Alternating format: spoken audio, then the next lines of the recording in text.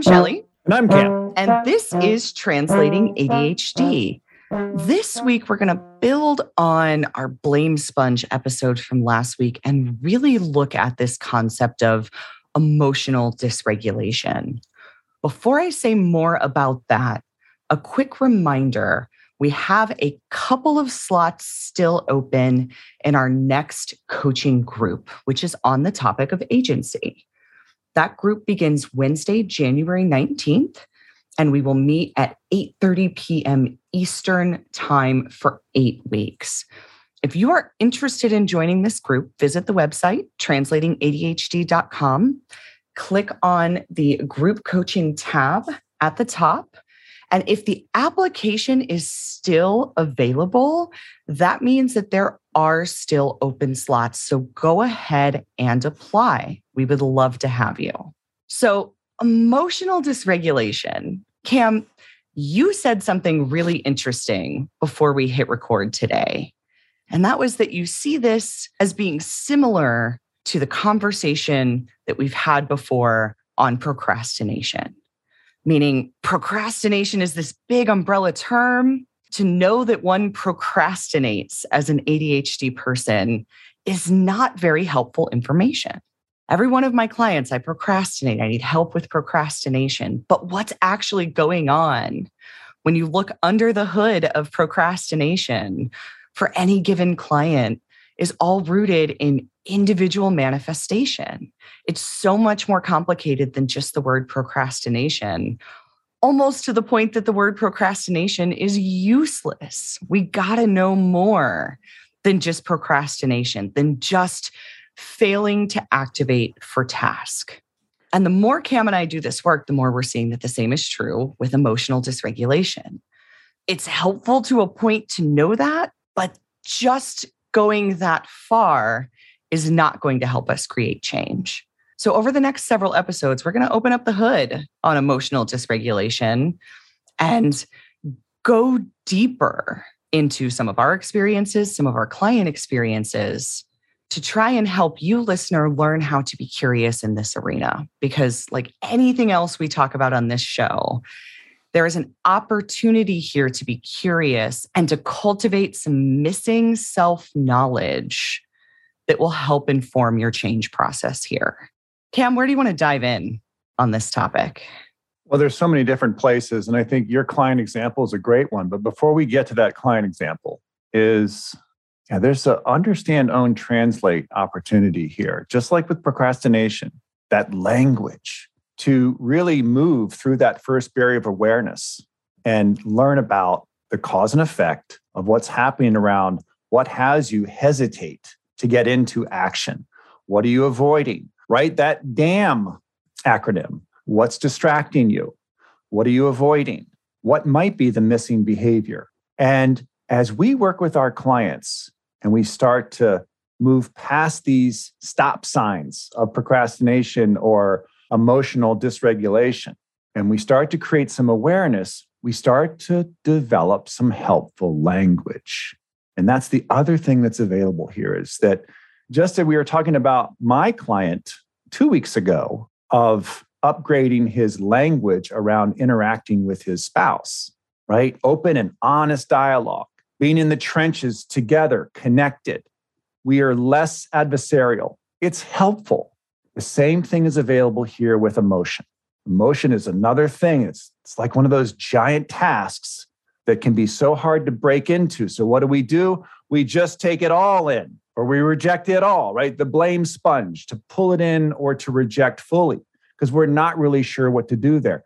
This is about management. This is about access. And emotion is not different from anything else that is managed by the executive function center of the brain.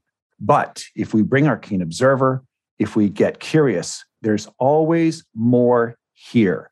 And that's one of those bigger pieces or principles of this podcast. If we dig in, we will find something else, something more that is useful. And we can move past that first barrier of awareness. So that's the other thing here is start to play around with your language with respect to feelings and emotion. Because this is not just about feelings, Shelley. This is about motivation. That emotion and attention together are so much to do with how we engage, how we take action, motivated to do certain things. Emotion is at play, right? How often are you saying, listener, what do I feel like doing today?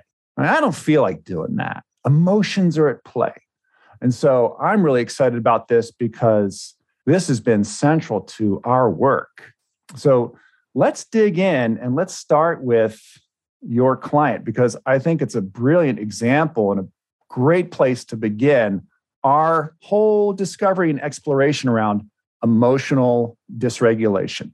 So Cam, before I start describing this client's scenario, I think it's helpful to step back and talk about the emotional modality. This client is both gifted and hypersensitive in the emotional modality. So what does this mean? On the gifted side, it means that a lot of how he makes meaning in the world has to do with how he's feeling. His emotions are a big part of what something means. Being hypersensitive means that he is very sensitive to both his emotions and the positive and negative emotions of others.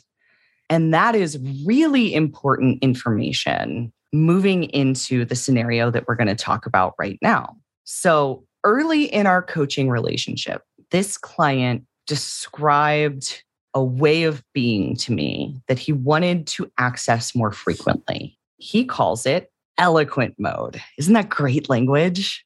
And eloquent mode is when he is showing up with confidence and competence, when there's quote unquote motivation at the ready. It feels easier to engage with tasks. He's having fun learning or tackling difficult projects, something that he enjoys. He likes a difficult task. He likes to stretch, learn, and grow. And so a big part of what he articulated that he wanted from coaching was more of this eloquent mode. I want to be able to show up like this more often because when I'm in this place, I feel like I'm unstoppable. I want to just interject something that you said before we started recording here. And that was, it wasn't just showing up as competent and confident, but it was a feeling of competent and confident. And that's just an important distinction there because, right, we see how emotion comes into play with mindset, with motivation. It really matters. Particularly for this client being hypersensitive in the emotional modality. So for him, yes, this feels like the difference between being capable, being able, being sure in his abilities, being sure in his leadership. He does lead a team at work, being sure in his role at home as husband and father, and feeling the exact opposite of those things, feeling incapable, incompetent, unable. I want to say one more thing about this type of client because, and I love that you brought in the modality aspect of gifted in the emotional, but also hypersensitive, right? This is a nod to Denslow Brown and her processing modalities, where she brings in strengths in modalities or the way we learn and process information, but she also folds in sensitivities, right? That you can be gifted, but also have an extreme sensitivity. I liken it to a precise scientific instrument like a space telescope that's designed to look deep into space, but it's really sensitive. And many of my clients have this presentation too, where they're creatives and they're having to put their emotion to work. And with that, there's a sensitivity, and they are vulnerable to sensitivities and things like RSD. Yeah, Cam, and I think that what's so brilliant about how Denslow has articulated processing modalities is treating those two scales independently. It is really helpful and informative to look at a scale of competence and then separately look at a scale of sensitivity. Because as you just said, one person can be both. To briefly give another example for those that are maybe struggling to follow, I am both gifted and hypersensitive in the visual modality. So let's talk about my giftedness first. I was a professional organizer for a number of years. I'm really good at spatial arrangement. It's not something I've ever studied or practiced at. It's just something I've always had a knack for, arranging spaces in an aesthetically pleasing way. That's the gifted side. The hypersensitive side is that visual clutter for me feels noisy. It's like visual clutter is mental clutter. I am very hypersensitive to visual noise. And so for my environment to work well for me, I need to reduce or eliminate visual clutter in order to attend to that hypersensitivity. And so that hypersensitivity means that we can have an emotional response to that situation that may not be helpful, right? Or take us offline. And with your client, there were certain situations where he was sensitive to inputs or stimuli that would knock him out of eloquent mode. Exactly. And this could happen at work or at home, but where it was most devastating was at home, because this client's partnership is everything to him. He loves and adores his partner and his kids, and how his partner feels about him matters so much to him. It's everything to him. And so when he and his partner would have a tiff, have an argument, and he felt as though he was being told he was incompetent, he felt as though he was being rejected in some way, or a really important one, he felt as though his feelings about the situation were not being heard or taken into account, because as it turns out, his partner may be on the weak side of the emotional modality. So his partner doesn't make meaning by way of emotion the same way he does. But prior to realizing that, having his emotions discounted by his partner, just not only knocked him out of eloquent mode, knocked him right down into the valley for an extended stay. Days, maybe weeks in some cases. Yeah. And so his thinking was, I got to lead with this eloquent mode, right? Yeah. So he comes to coaching and he's trying to figure out how to access eloquent mode more frequently, how to lead there. Because if I can get into eloquent mode and stay there, I'm unstoppable. If I can inoculate myself against my emotional reactions and just stay in this eloquent mode, boy, I'd be able to do anything. And so we worked at eloquent mode, both directly and indirectly, over the course of a few months of coaching.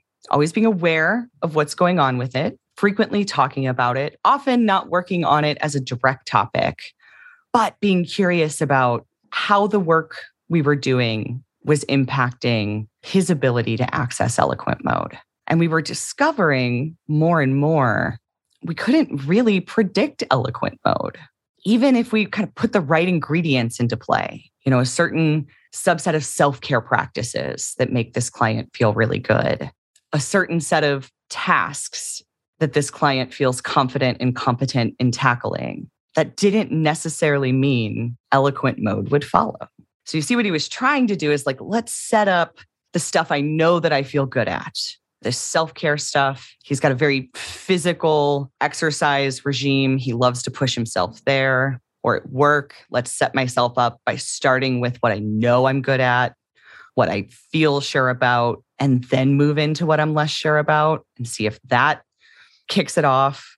And still really wildly unpredictable results. And so just a couple of weeks ago, we were talking about eloquent mode and particularly talking about another conversation with his partner that left him in a bad place. And that conversation led to how to have advocacy and agency in those situations. Meaning the current situation was that a contentious conversation would happen and he would react one of two ways. He'd either blow up or he'd shut down. He felt unable to converse in this place. And that makes sense. My therapist used a really helpful phrase here, called it flooding. When you're in that fight, flight, or freeze place, when your body is flooded with adrenaline, you cannot have constructive conversation from that place, and hence blowing up or shutting down. And so the next time this happened, he had a different experience. He was able to pause long enough to recognize that this is where this conversation is headed if I don't do something different. And then he was able to advocate for himself. Hey, I do want to talk about this. I'm not able to do that right now. Can we please come back to this? Having a different experience, right? Now, did that magically generate eloquent mode? No, it didn't. On the heels of this conversation, he realized another thing, meaning, man, all this time I've been looking for eloquent mode as a way to activate for task. If I have eloquent mode, then I can activate. But recounting this different experience, he started to question, rather than trying to build eloquent mode first, can I start on a task and find eloquent mode? Really interesting question there. I love listening to this story. And I want to go back to where the ADHD may be coming into play. Our listeners are like, wait a sec, this is a coaching podcast. This is an ADHD podcast. What does this have to do with ADHD? What does this have to do with me? That moment of our emotional response. And you get into a situation, we have triggers, we have stimuli that come in, and right there, he either blows up or shuts down. And so the amount of the blow up, the intensity of our response with ADHD is a matter of regulation. Hence, back to the topic today of emotional dysregulation. We struggle with regulating an appropriate response, right? So finding the appropriate emotional response is the ADHD dilemma. This is controlled by the prefrontal cortex and our executive function center. And so in that situation, we will either blow up and go really big and intense, and then that intensity stays there. As you said, he could be in this place, a negative place for hours, days. I've had clients who have a blow up with their spouse, and it creates this just impossible mode or mindset. What's the point, right? That emotion then informs our narrative, which informs our context. Exactly, Cam. This is what you would call collapsed distinctions. All of those distinctions just collapse into this story of I'm not being successful. My partner doesn't see me as successful. No matter what I do, my partner's not happy with me as a person. This client sometimes questions, does my partner even like me? Despite knowing she does. In this place, does my partner value anything about me? And if this person doesn't like or value anything about me, what is the point?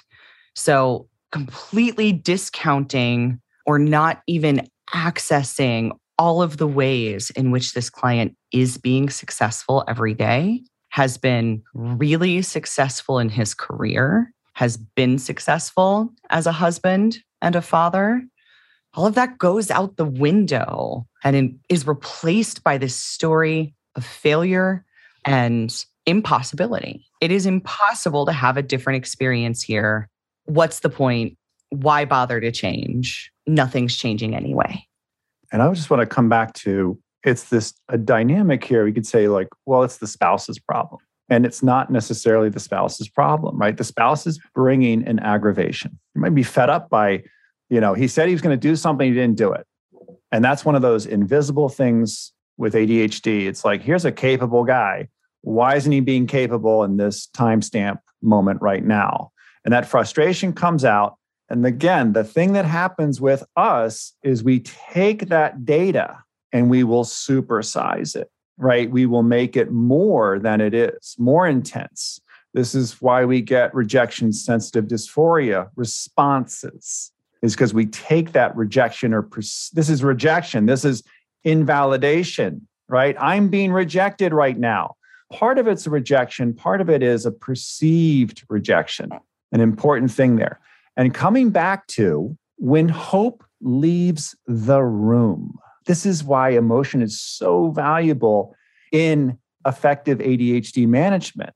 You can't have motivation and agency and purpose without emotion, without positive emotion. And if hope leaves the room and you're left with hopelessness, then we go to this deepest, darkest valley place, or we've talked about the pool and the deep end of the pool. Cam, I love that you say this sounds like a problem of the spouse, because outside looking in, it could sound like that. His spouse is just too hard on him. Or conversely, maybe he deserves it. Again, the black and white, all or nothing thinking in those statements when the truth is, the reality is somewhere in the middle. And here's why we'll remind you, listeners, we call this show Translating ADHD for a reason. It is not easy for people who do not have these brains to really comprehend what it's like to walk around and perceive the world through ADHD. So one of the really interesting things about this recent conversation with this client was talking explicitly about the emotional modality and his realizing that his spouse was likely on the weaker side of competence in that modality. Now, does that make him right and her wrong? No. What it does mean is they make meaning differently. So when he leads, particularly when he's flooded and in that fight, flight, or freeze, and leads with wanting to talk about how this makes him feel, that does not make sense to her brain necessarily. That's not at the forefront of this conflict for her. And if both people in the room are hyped up on adrenaline, you can't tease that apart. But guess what you can do? So back to how this story ends, he advocated for himself and asked for a pause and got it. And then she came back and they were able to discuss. Now, is that the end of the road? They'll never have a bumpy conversation again? Of course not. I think to be in a relationship is to have bumps and bumpy conversations, but they're dialoguing in this new way of, this is how I perceive this. This is how my brain works. This is what works for me. This is what I need in these moments, right? So do you see how in advocating for himself and having some agency, putting himself in the picture in that moment long enough to advocate for and ask for that pause, that then created space for this conversation later? I would argue that's a form of eloquent mode. That's what my client was looking for. But what he thought he needed was to have eloquent mode first. I need eloquent mode to activate for task. I need eloquent mode to navigate these difficult conversations. When it turns out, sometimes activating for the hard thing first will bring eloquent mode along. Sometimes it won't. Sometimes he activates for the hard thing. And guess what? Emotional dysregulation enters the picture. There's storytelling about that and his incapability or incompetence there that we need to then pick apart and do some work around. But the more we do that, the more likely it is that he can activate for the hard thing, the thing that doesn't come easy to him. Or he can activate for the difficult conversation, trying to show up in a new way, having agency and advocating for himself. And eloquent mode shows up as a product of having a different experience there. This is such a rich start to this topic around emotional management and emotional dysregulation. And so listeners, I think you also illustrated here, Shelley, this recognition of emotion at work, right? Back to acceptance, owning that, okay, this is how this can play out. Feeling matters. I need to have a feeling of confidence and competence.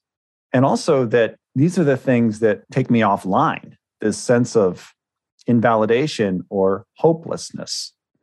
So listeners, start to think about emotion and getting to that safe place in the pool first, to get to that safety place that we've talked about.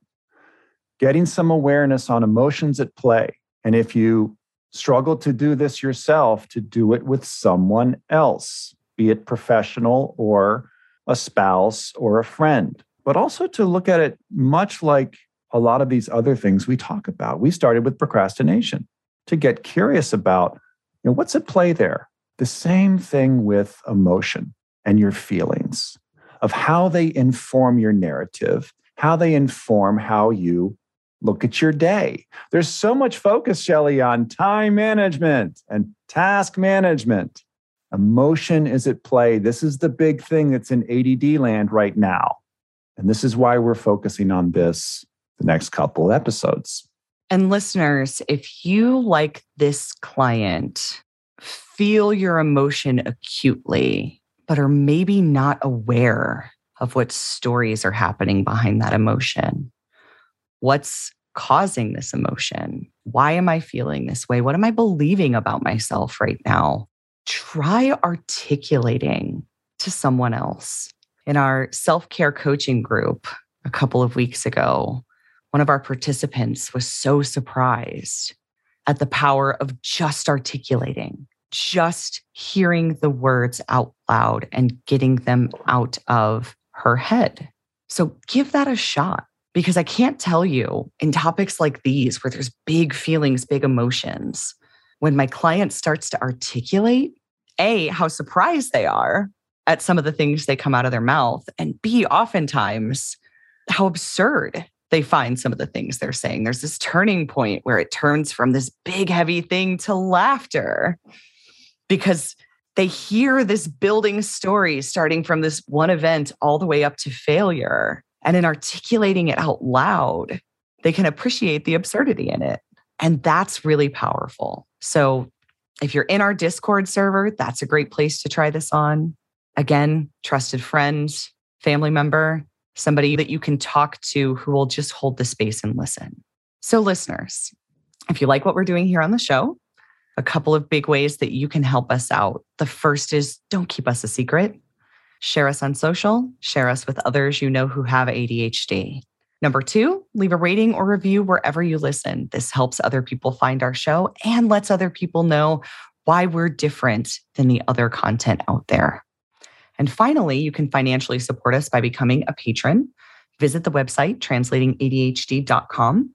Click on the Patreon link in the upper right-hand corner.